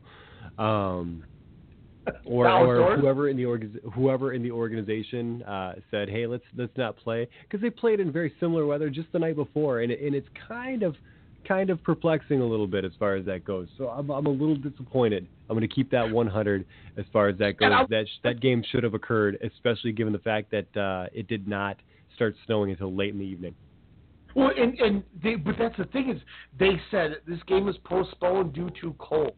They didn't even say snow. They said cold. Yeah. I mean, what is Jose Altuve like? Oh, my hands are numb from standing here in the infield. Yeah. Okay, put some jackets on these guys out there. Yeah. Come on. And again, that's a home field advantage. Let's about it. Let's throw some pitches in the freezer. What is Escobar on the sidelines like? Nope, I'm not going out there. Max Kepler's crying or something. Like, come on, you guys are listen. I just imagine Kepler crying. I'll tell you one guy that wasn't cold, Byron Buxton, because he's probably just running laps in the outfield because he's got G cardio. It seems like out there. Buxton was ready. And if we still had your boy Bartolo Colon, he'd be out there in a T-shirt because he's got so much man meat. He ain't cold. No doubt. Let's get some things like that. It blows. I mean, Pittsburgh and Detroit, I think, had like 2 or 3 postponed. They kept trying to play and kept postponing. I've never seen so many postponed games in the first week of the season in my life. And this is these teams play every day. You've got teams who have played already 12, 13 games, and you've got some teams who have played 8 times. Because they've had so many postponed games. It's just like, it's baffling. Picking up touching a little bit on Houston there, Verlander, 3 games played, 23 strikeouts, over 18 in 2/3 innings, still with a 1.45 ER. Looks like he's picking up where he left off there. That's pretty gross for a guy who's, been in the league for how long? I think he's only 32. I don't think he's that old. I think he's only 32. Oh, but that's where you start your downward slide for pitchers, though. And given the fact that he throws, a 100-mile-an-hour heater, you would think that arm would give out a little more. Yeah. He's 35. I am wrong. 145 meter. Yeah. Here's the thing I'll say with him too, and this is kind of testament to Bryan Cranston last year. The Dodgers need to go get Verlander. People need to stop worrying about his age. He's on Detroit. He looks bad. He'll win us the World Series. They didn't do it. Houston did, and he won them the World Series. And now because he's on that same team with those same bats, he might be on his way to a Cy Young. Yeah. And it shows that he wasn't sliding. It was Detroit that is just trash. Yeah, which is crazy. I mean, again, I think would he go 9-1 after the trade or something like that? I mean, it was just ridiculous. I mean, it was. it was lights out. I mean, it was just lights out, and he's doing it again. I mean, he's just playing tremendous with this team. Houston showing no signs of slowing down. Fun tidbit. Yeah, for talk about pickups and trades, Odorizzi, not a bad pitcher. I'm kind of impressed with the guy. It's like, okay, well, I didn't know that was good. And remember how it was like, oh, he's going to be day one? You know? Yeah. I mean, they beat the Astros 4-1. Odorizzi gets the victory. You know, I'll take it. Yeah, I think if he has like a crazy game, you heard it here first. Like where if he mows down like let's say like 14 batters or something gross, I'm gonna like on the big strikeout call, I'm gonna like and the odor eater. Oh my God. Somebody said, so this is the spring season and the North still gets snow about the Twins postponed game. Then somebody said, yep, it's global warming. Jeez. Yeah, it's funny. It's people like it didn't even snow. They said because the wind chill was a -5 during the day is why it was canceled. Thank you to Isla Scottish Terrier. I don't know what that means, but that's their username. Thank you for that, for your weather prediction or whatever the hell. Never mind. Yeah, I still don't know. I still don't approve. I don't either. Like, all right, there's no snow on the ground. They're not tackling each other. All right, hit the GD ball. All right, throw the GD ball. Run around in the grass. If I'm Chris Carter, or let's not even say Chris Carter. Let's go to the enemy here, and I'm Sterling Sharp, okay, and I'm catching 100-mile-an-hour passes from Brett Favre in Lambeau without gloves on my hands, and I don't have a problem when those things are probably breaking my fingers. Suck it up.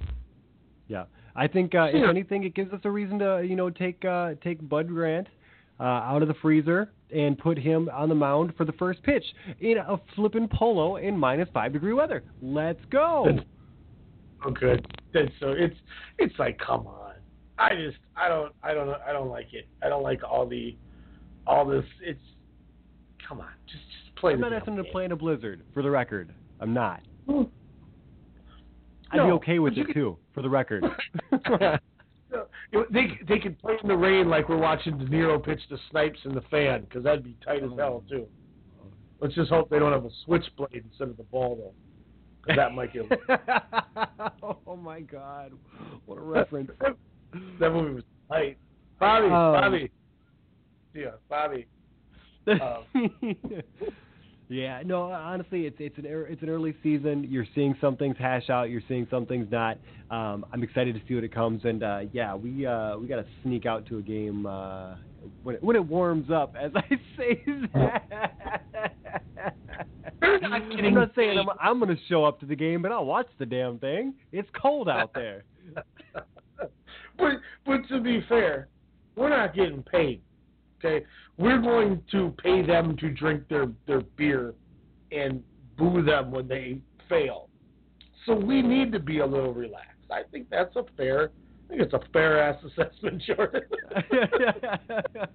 Here. Looking at just some other surprises out of nowhere. Some of these teams, the Atlanta Braves, are kind of doing a little bit of what we kind of thought they might. They're over 500. Brandon McCarthy, they bring him in from the Dodgers, and a lot of people are like, well, is he going to be Ricky Nolasco and just be another Dodger pitcher who was good because he was on the Dodgers? He leads the team, and he's got 2 wins, 2 of their 6 wins. They're over 500. Yeah. That's a good. Speaking of McCarthy, pitches tomorrow afternoon against A.J. Cole. So, you get a nice little day game for Atlanta and Washington. As far as other must-see TV, it's obviously Yankees-Boston. You got Masahiro Tanaka versus David Price on the mound tomorrow. That's going to be on the MLB Network. So, if you're looking to get your New York and Boston fix, and see if they can do better than one run against the Red Sox, this might be the game to watch. How baller would Tanaka versus Price have been 6 years ago? Here's the thing: is both of them are the best pitchers on their teams right now. Really? Yeah. I don't think Price has given up a run yet. Given up a run this year. Chris Sale's got a 1.06 ERA with 23 Ks. What does Price have? David Price. Now I got to click on his dang old name. Name there. He's only pitched 7 innings because looks like he's only gotten 1 start under him, but he's got a 0.0 ERA. Okay. How many Ks he got? 5. Okay. So he's allowed 1 less run, but he's got 18 less Ks. I think it's a fair trade-off. Because shutouts are really what help. Okay. What about what is Tanaka sitting on? Luis Severino.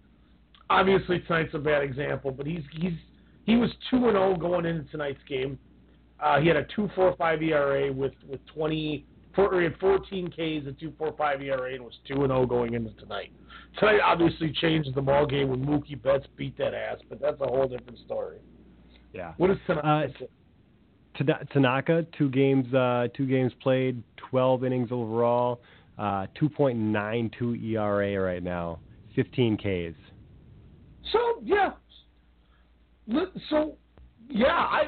I can't disagree with those. That's an interesting stat seeing those guys. And that's what the Yankees and Red Sox need is those journeymen who were stars that are starting to come down. Still be a nice middle of the rotation, and that's going to be something that's going to keep those teams, I think, alive, where other teams start to slide. So, good take on those. Bringing this in out of nowhere because it didn't upload. When we talked Atlanta Braves, we got to talk about a very young star, Ronald Acuna. I believe Acuna Matata, baby. Let's go. Acuna Matata. What a wonderful day. No, I'm just kidding. Hey, we're taking it away. With baseball season starting this week, we're going to get to know a prospect who may be an impactful player very soon, and that is Ronald Acuna from the Atlanta Braves. The reason why he should be talked about is the fact that many believe he is the most major league ready prospect since Chris Bryant in 2015. He's been making noise in the minor leagues for the past few years, and most recently tore up the Grapefruit League, hitting .432. If you listened to the show last week, you would have heard a lot of optimism about the Atlanta Braves. What's most remarkable is the fact that Acuna is only 20 years old, is major league ready, and could be called up at the end of this month. If you haven't heard of this guy before, it's time to get on board, because this may just be the beginning of one of the future stars of the league. Former Braves outfielder and current scout Ralph Garr even said, "I think he has a chance to be in the Hall of Fame." Definitely a hot take, but one that projects the Braves' winning ways to return in the near future. Ooh, Hagberg dropped a little knowledge that he was on the show before this one, or before the last one, because we missed that last week. But put himself when he was on the MLB preview show 2 weeks ago. He threw us underneath that bus real quick. Thanks, Hagberg. Shout out to Hagberg, always coming through. He's, I'm thinking maybe once a month we might have him come on for a segment, talk baseball, just kind of have him break down his thoughts on it, and then we'll kind of awkwardly force him into doing a live get to know him on air when he's kind of not ready. That'd be so great. I can't wait. Speaking of get to know him, tomorrow, standing 8 count, we will be live at 11 o'clock tomorrow night, after an hour after the pop culture. So you're getting double duty, Song Style Media tomorrow night. We do have a new get to know him, and it's the man that we will be covering live, potentially backstage interviews, the whole 9 yards. Jamal James, who's headlining the PBC card that we will all be attending on Friday. Nick Hagberg dropping his first boxing get to know him tomorrow, Jordan. I can't wait. If he puts any of the effort that he puts in these baseball ones, and even, some of these college player ones, he kills me. Hagberg the dude. Elijah, I know, mad about how much I put over Hagberg's draft. Now he's getting put over about segments on your show. Please don't kill us. We might have to. Oh man, I can't. His boxing analysis. I'm just gonna go ham on it. Yeah, the good stuff. Awesome having him on too. So, yeah, obviously, I know I just called the Yankees and the Red Sox must see, but obviously in our region we're going to be looking at I think two things. Obviously we have the Timberwolves, but also doesn't something else start tomorrow? Oh my Lanta. It does. And, we got to do this one more time. Crap. I was all excited, ready to go because I saw our time with it. We're going to get it to you, but first, this is part 2 of this, bitch. You the real MVP. You the real MVP. We already heard the song once. I'm just going to drop mine because we already did all the conversating about him, so I really don't have to do a lot. But damn it, Shohei Ohtani is my real MVP for part 2, man. I don't know what else to say. We were watching WrestleMania on Sunday, and Jordan's like, we got to have 2 real MVPs this week, and I immediately cut him off and said, I got dibs on Shohei Ohtani. I know it's probably the obvious one, but I got dibs on Shohei Ohtani. And he just kind of laughed and said, okay. I said, okay, good. So, we already talked about him. I don't know. I don't need to say anything else about him. Jordan, who is your second real MVP of the week? I feel sad. Is the Sedin brothers who are hanging it up this year? Yeah, Daniel and Henrik Sedin of the hated Vancouver Canucks. So the Sedins, obviously, their final NHL game I thought was fantastic. Obviously, they went out not only with a great goodbye, but I feel like if I remember right, I watched them dish an assist in a final goal to win the game, and I thought that was a hell of a way to go out. I mean, that's just Henrik to Daniel for the final goal. I just thought that's something you want. Your family, you're going out, you're retiring in the same year. And then they finished the game 4-3 over the Coyotes with an assist and a goal to the family. So shout outs to the Sedins there for a great NHL career, 17 years, and yeah, that was my MVPs. Well, call them the Sedins or the Sedins. They're still pieces of bleep because. Sorry. I'm so bitter about the Canucks, bro. Don't you remember when they were in our division? And, we would have fights and people were getting injured. Like, they hated each other. And the Sedins always killed us. Just like Jerome McGinley. And I hate them. I can't stand the Sedins. I know. But, yes, they're fantastic. They've won scoring titles. They've won MVPs. I mean, you can't discredit. Shout out to Vancouver back in the day, going out of their way to move up and get the number 3 pick when they had the number 2 pick already to get them both. I kudos them for that. And it worked, except for the fact they didn't win a cup. They got to one and got slapped by the Bruins. But that's beside the point. You know what time it was, right? When that happened? What time? It was about 8 past Luongo. Oh. You know who I wish would have put 8 past Luongo and it never happened that way? Is these guys. You remember this? Remember this song?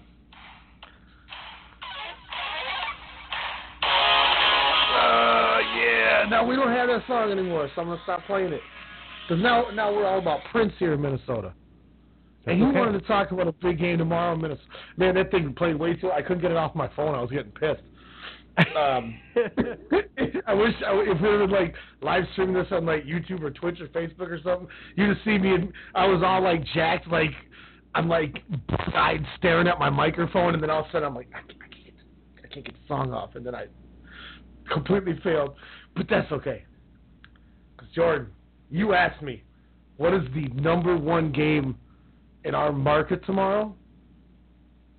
We'll tell you next. Sportscast Radio. Your late night hip hop and R&B podcast, Soda Sound Radio, hosted by Kyle Halfpint Adams, every Thursday night right here on the Strong Style Media Network. Catch up on your latest on hip hop and R&B and hear Minnesota talent at 10 p.m. Central. But if you trust the way I feel, I won't fold from the cards that you deal. Let's journey life together and make it worthwhile. Can't take it back like diamond. See, my life is like a movie, no rewinding. Killing mics like I got a license. Victim, I believe don't have religion, just a higher power. Who power? I'm not so happy with it. But I take a breath, regain my pulse, check my feet when I'm walking to see if it ain't. I seen it all more than I care to reveal. I'm always sure to clear the air for the real. That's why I'm aiming at the grill, man, cause it's how I feel. Nobody being sincere. We need some changes for real. Again, that's Thursdays right here on the Strong Style Media Network. Thursdays at 10 p.m. Central. And if you're a musician, you want to get your music heard on the show, send the MP3 over to SodaSound at StrongStyleMedia.com. Peanut.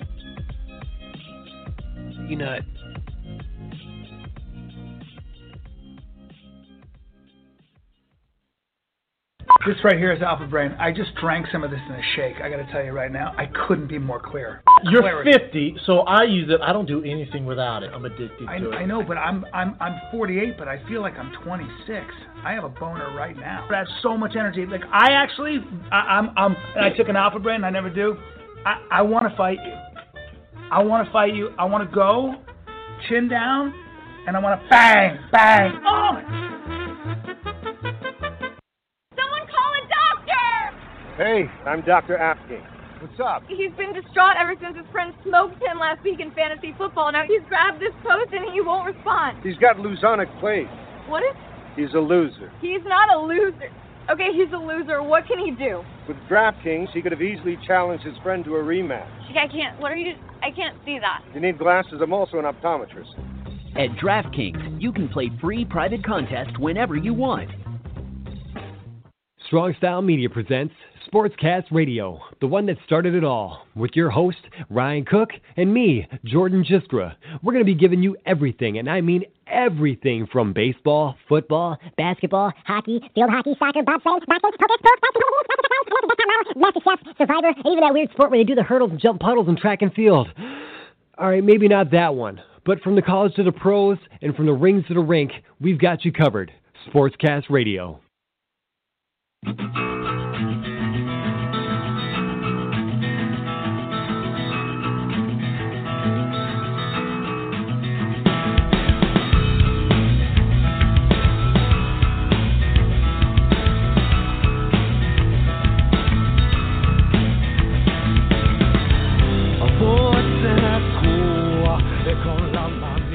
See you, Jordan. That one threw me for a curve, man. That wasn't on the original playlist. I didn't know that one. I apologize. We will rock you. I was not in my library, and with how late I was already running as it was to try to get this show going before 10, I just grabbed a 7 Dust song on random. I was like, here we go. Okay. Let LeJean I'm more of a Taproot guy. With this the way he sings, tight as hell. LeJean, shout out to him. Not to be mistaken for Lil Jon. He looks just like him, but it's LeJean. So just saying. It's funny you say that. Obviously, a segue to that would be the fact that Lil Jon was an avid, I believe, season ticket holder to the Atlanta Thrashers, who obviously do not exist anymore. And they are now known as the Winnipeg Jets. Now, that team goes up against our Minnesota Wild for Game 1 of Round 1 of the NHL Stanley Cup playoffs. I got to tell you, this is going to be awful.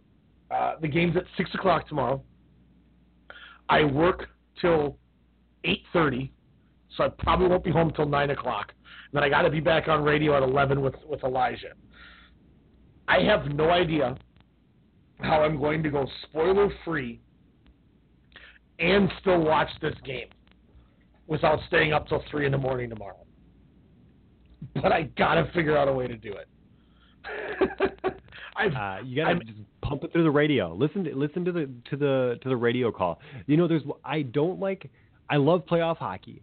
I like listening to hockey on the radio because you can hear the glide of the ice and the tape to tape passes, and the call is always awesome. That's something. No. And whereas TV sometimes doesn't quite get it for me sometimes. Now, nothing against Kevin Fultz and Tom Reed. I love the way they call the games. But I don't – the problem is, as an example, so I have my Samsung Galaxy 8 and on my iHeartRadio, if I play K-Fan, it's going to give me just generic Fox Sports Radio, and they don't play the hockey game because they don't have the licensing on the iHeartRadio. So I could call SiriusXM and say, I want SiriusXM more than just my car. I want it on all my devices now and do it that way. That's a possibility. If I go that route, then that means tomorrow, while I'm at my shoot job, for the last 2.5 hours of my shoot job, I'm not going to have my earpiece in my walkie-talkie. My earpiece is going to be in my headphone jack, and I'm going to be listening to the game, not able to answer anyone needing help.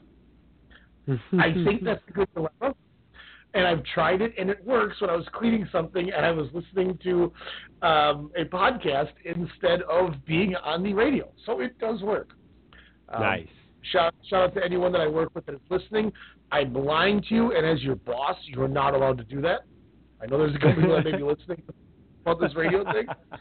So I didn't think that through and gave you this speech, so I'm going to shut my mouth, turn it over to Jordan for a minute while I pick my tongue up and put it back in. There you go. So that being said, so we have some awesome stories in regards to this NHL playoffs. I'm gonna lead with the obvious one first. We're gonna go out the door with the big one. Can Sidney Crosby and Phil Kessel and those Penguins go 3 in a row? It's the old homage we always say with the NBA and the NFL. You don't bet against LeBron. You don't bet against Tom Brady. In the NHL, I think Capitals fans in general, but as I alluded to, Philadelphia Flyers fans who are playing this child of mine, Sidney Crosby, you don't bet against Sidney Crosby. And I just, until they lose, I don't know if anyone beats them. It's literally, okay, they're not, they're not the top seed, they were second in their division. They're a team that made it in, not getting to play a while, and everyone, dogs that they didn't have the greatest this season. Yes, they were, 18 games over 500, but they didn't seem as impactful as normal.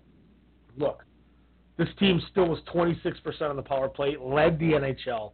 They averaged over 3 goals a game, third in the league. They still can score goals. They still are the most – when you have Kessel, Crosby, Letang, and Evgeny Malkin on your power play, there ain't no team in the league that can combat that. And when they're over 26% and you get about 4 or 5 penalties a game, you need to realize that from the start of the game you're already down a goal because they're getting 1 out of 4 on the power play. Until somebody beats them, I can't bet against them, man. I just can't. And let's be honest, my son's been alive for 2 years. I named him Sidney.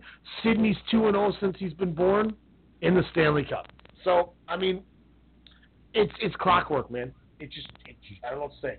I don't know who beats them. Now, I took that, and I probably should have did this in reverse order, but at the same time, it's one of those things that it's the obvious one, right? You look at that.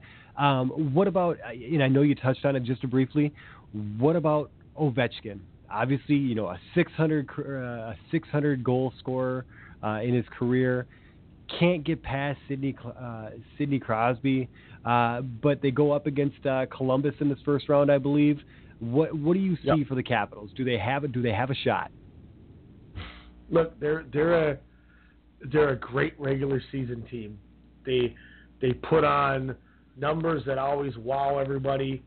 They were 9th, over 3 goals a game, allowed less than 3. So I mean, they had a positive on their goal end. 7th on the power play, just a smidge over 22%. So not Pittsburgh's level, but they're definitely doing numbers. Pittsburgh was 20th goals against, I believe. Washington, like I said, I think is like 16th. So Washington definitely is. They look great. They do everything that's right. But they just don't seem to be the same team when the playoffs start. Look at, once again, Pittsburgh coming into this playoffs. They went and got Derek Brassard to be their third-line center. When you got a guy who most teams would have as the number 2, and you could even argue in a couple cities Derek Brassard would be the starting center, and because of Crosby and Malkin, he's the third center on that team, Washington doesn't have the depth to match up to that. I don't see how Washington can do enough to beat the Pittsburgh Penguins. They've never been able to do it. Do you think they obviously get out of this first round? Do you assume that right away? Maybe. I mean, they played the 8th-seeded Toronto Maple Leafs, who haven't done anything in years last season, who were led by Mitch Marner and Leo Komarov and William Nylander and a guy named Austin Matthews, who were all first-year players and hadn't seen any ice time in the playoffs ever, and it took them 6 games to win that. Yeah. Colorado's got a lot more skill, or Columbus, a lot more skill, and they got this dude named Sergei Bobrovsky backstopping that team that is a stud. They score goals. They're a tough team, and, once again, the depth is what scares me. When you get rid of Nicholas Backstrom at center, Evgeny Kuznetsov is your number 2. Okay, that's not a terrible thing. Kuznetsov had 56 assists, so he's dishing the puck well. He almost hit 30 for goals, but he's dishing the puck well. But then when your third center is Jay Beagle or Lars Eller, I mean, you don't have the depth to match up with some of these teams, and not to go back to them. But when you're running Crosby, Malkin, Brassard, it's a matchup nightmare on the draw. And I don't know. I see Columbus taking this potentially to 7 games. I think Columbus has a real chance to take it that far. I don't know if they can win it, but I mean, this team still had 45 wins. They were top 10 in goals against average. They had a really bad power play and a really bad penalty kill in Columbus, and I think that's one thing that definitely hurt that team. Artem Panarin, their leading scorer, at 82 points, so that they weren't getting the output that you want. But when they would score goals, they would score goals. 3 points behind Pittsburgh. They were a point behind Philly. If they would have surpassed Philly, we would have seen a rematch between Pittsburgh and Columbus again, which Pittsburgh took last year. So Columbus is about the same spot that they were in. Mm-hmm. I don't see him making enough noise. I think you look at Tampa Bay, who luckily the Florida Panthers beat Boston 4-2 on the last day of the season to clinch the number 1 seed. They get the New Jersey Devils now, a team that had the number 2 pick in the draft last year, grabbed Nico Hischier, and now they managed to sneak in as a wild card, make the playoffs. They got Taylor Hall from Edmonton, which, if you remember the beginning of the season, a lot of us picked Edmonton to make it a deep run because they traded Taylor Hall and got Adam Larson to backbone that defense, and it didn't work. Edmonton's nowhere to be found. They were terrible, and Taylor Hall's potentially could win the MVP of the season. He played so good for this Devils team. He hit, best season of his career, hands down. 93 points. Came out of nowhere with a team who was garbage. But Tampa's such a strong team. I think Tampa gets an easy win here. And now Boston has to play that same resilient but better Toronto Maple Leaf team that gave Washington fits. You get Boston and Toronto tiring themselves out. You get Washington and Columbus potentially tiring themselves out. I think Pittsburgh goes through Philly. I think you're basically seeing Tampa and Pittsburgh getting a gift-wrapped semifinal to lead to a Lightning Pens conference final over in the East. Yeah.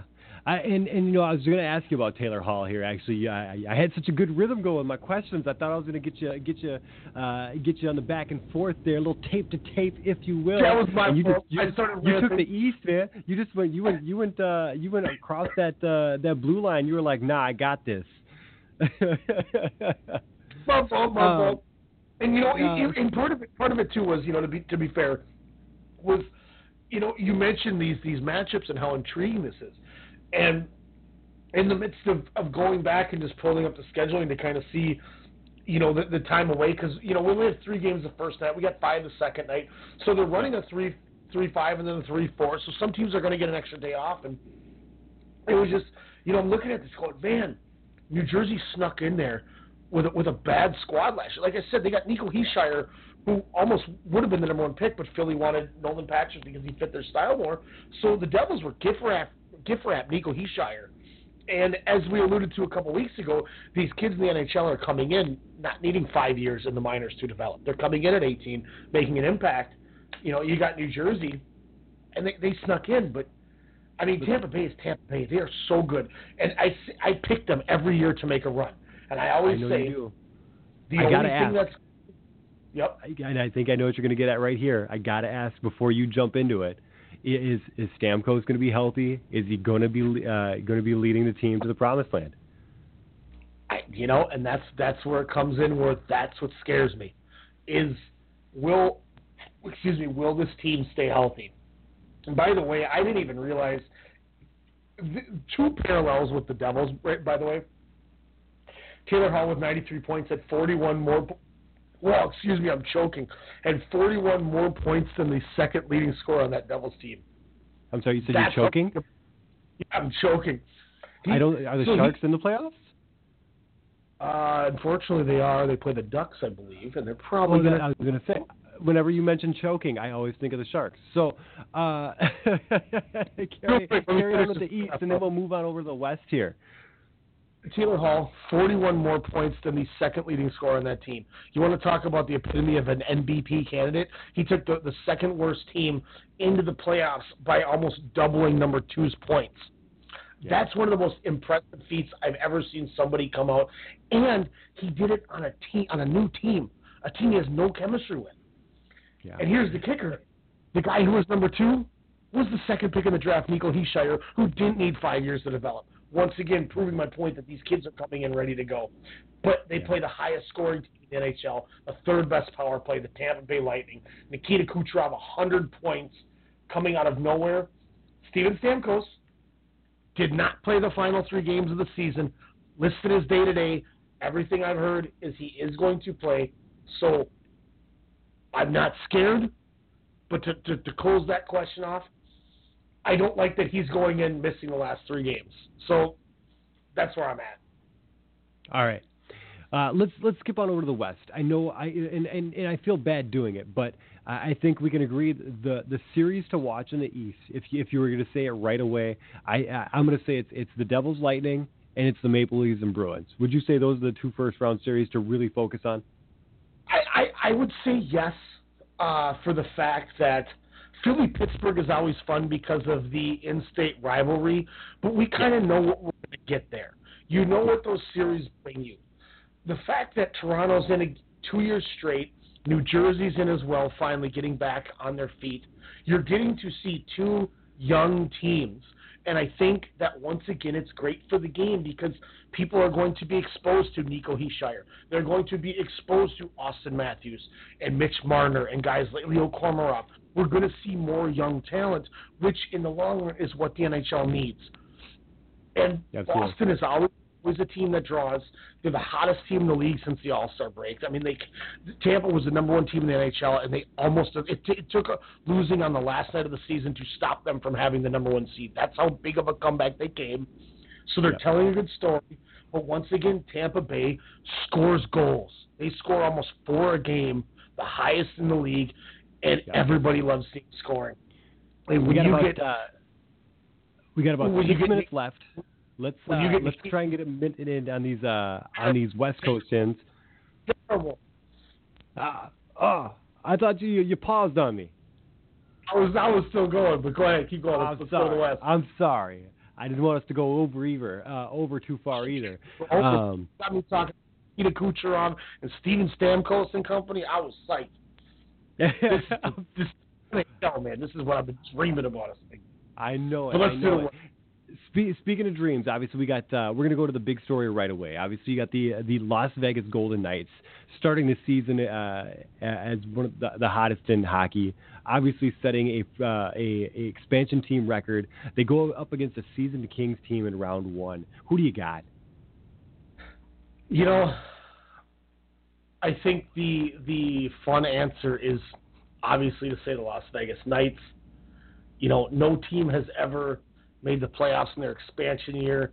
They had beat the expansion record in points that I believe was set by the Florida Panthers in like February or early March.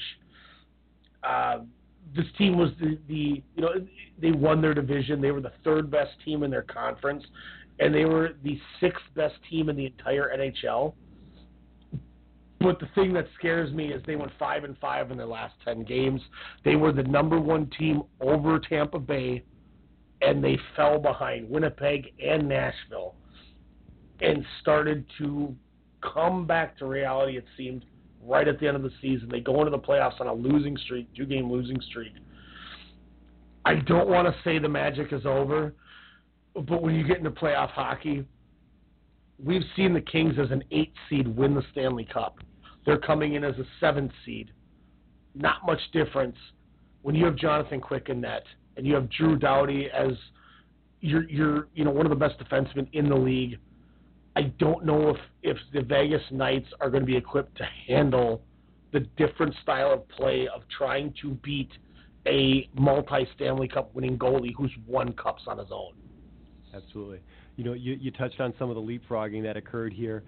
Possibly the hottest team in hockey also right now. The Nashville Predators, obviously they got that Central Division number 1 seed. They go up against the Avalanche. They got a potential Hart Trophy finalist in Nathan McKinnon, who's a young gun, 22 years old in the league. What do you think?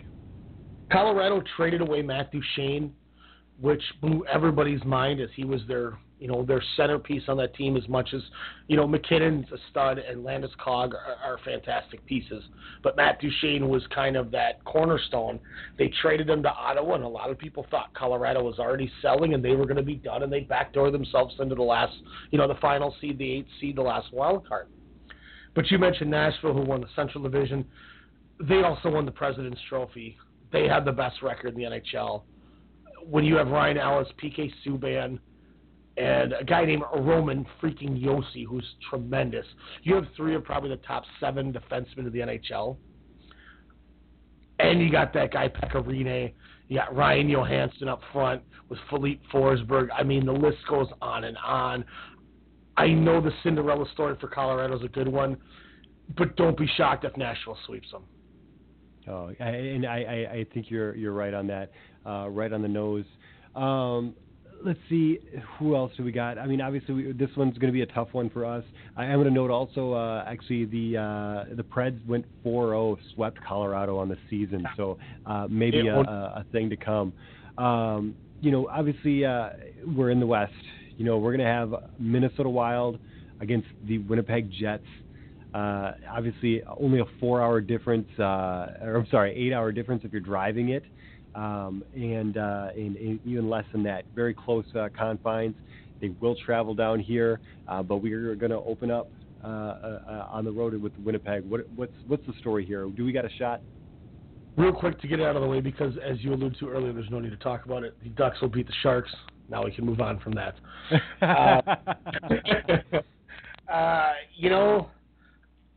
I don't want to sound over skeptical, but this is one of the 2 teams that I wanted the Wild to play.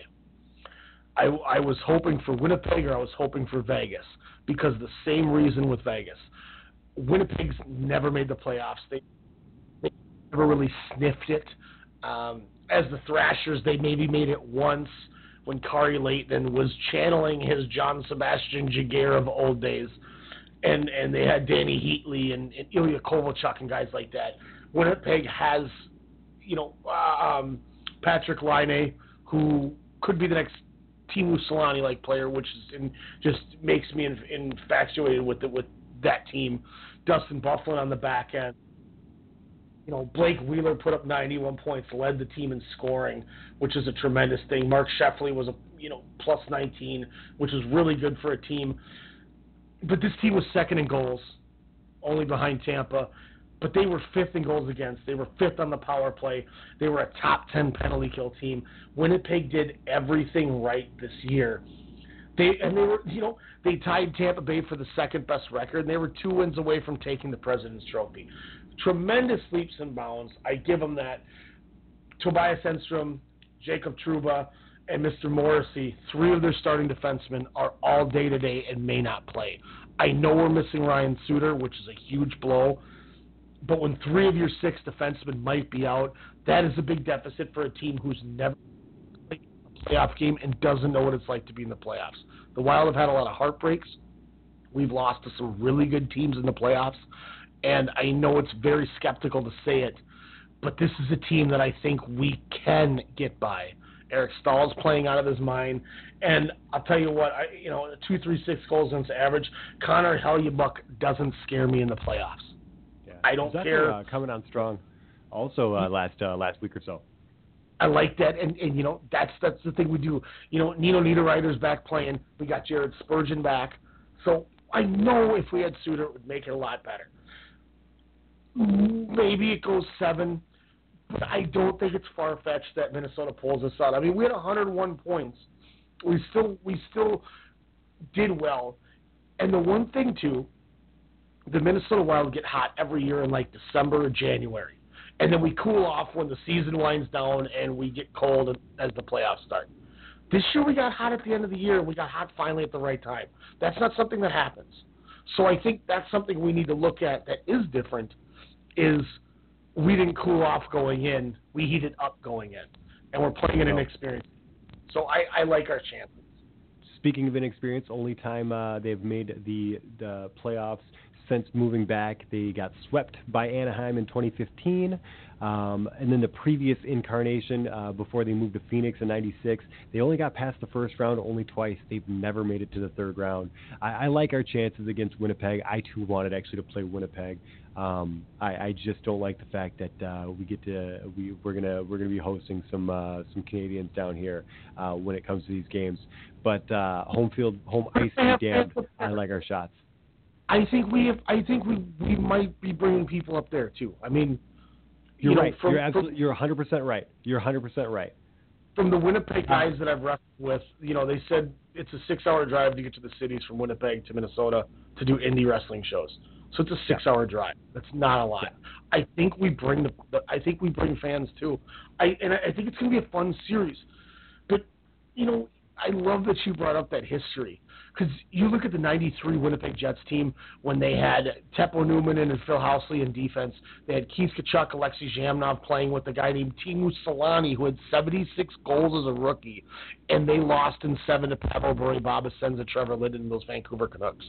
So they could, with that incarnation of a team, with a guy who's never had anyone score as many goals as him since 1993, that team didn't get out of the first round. Absolutely. Ryan, why don't you send us home tonight? I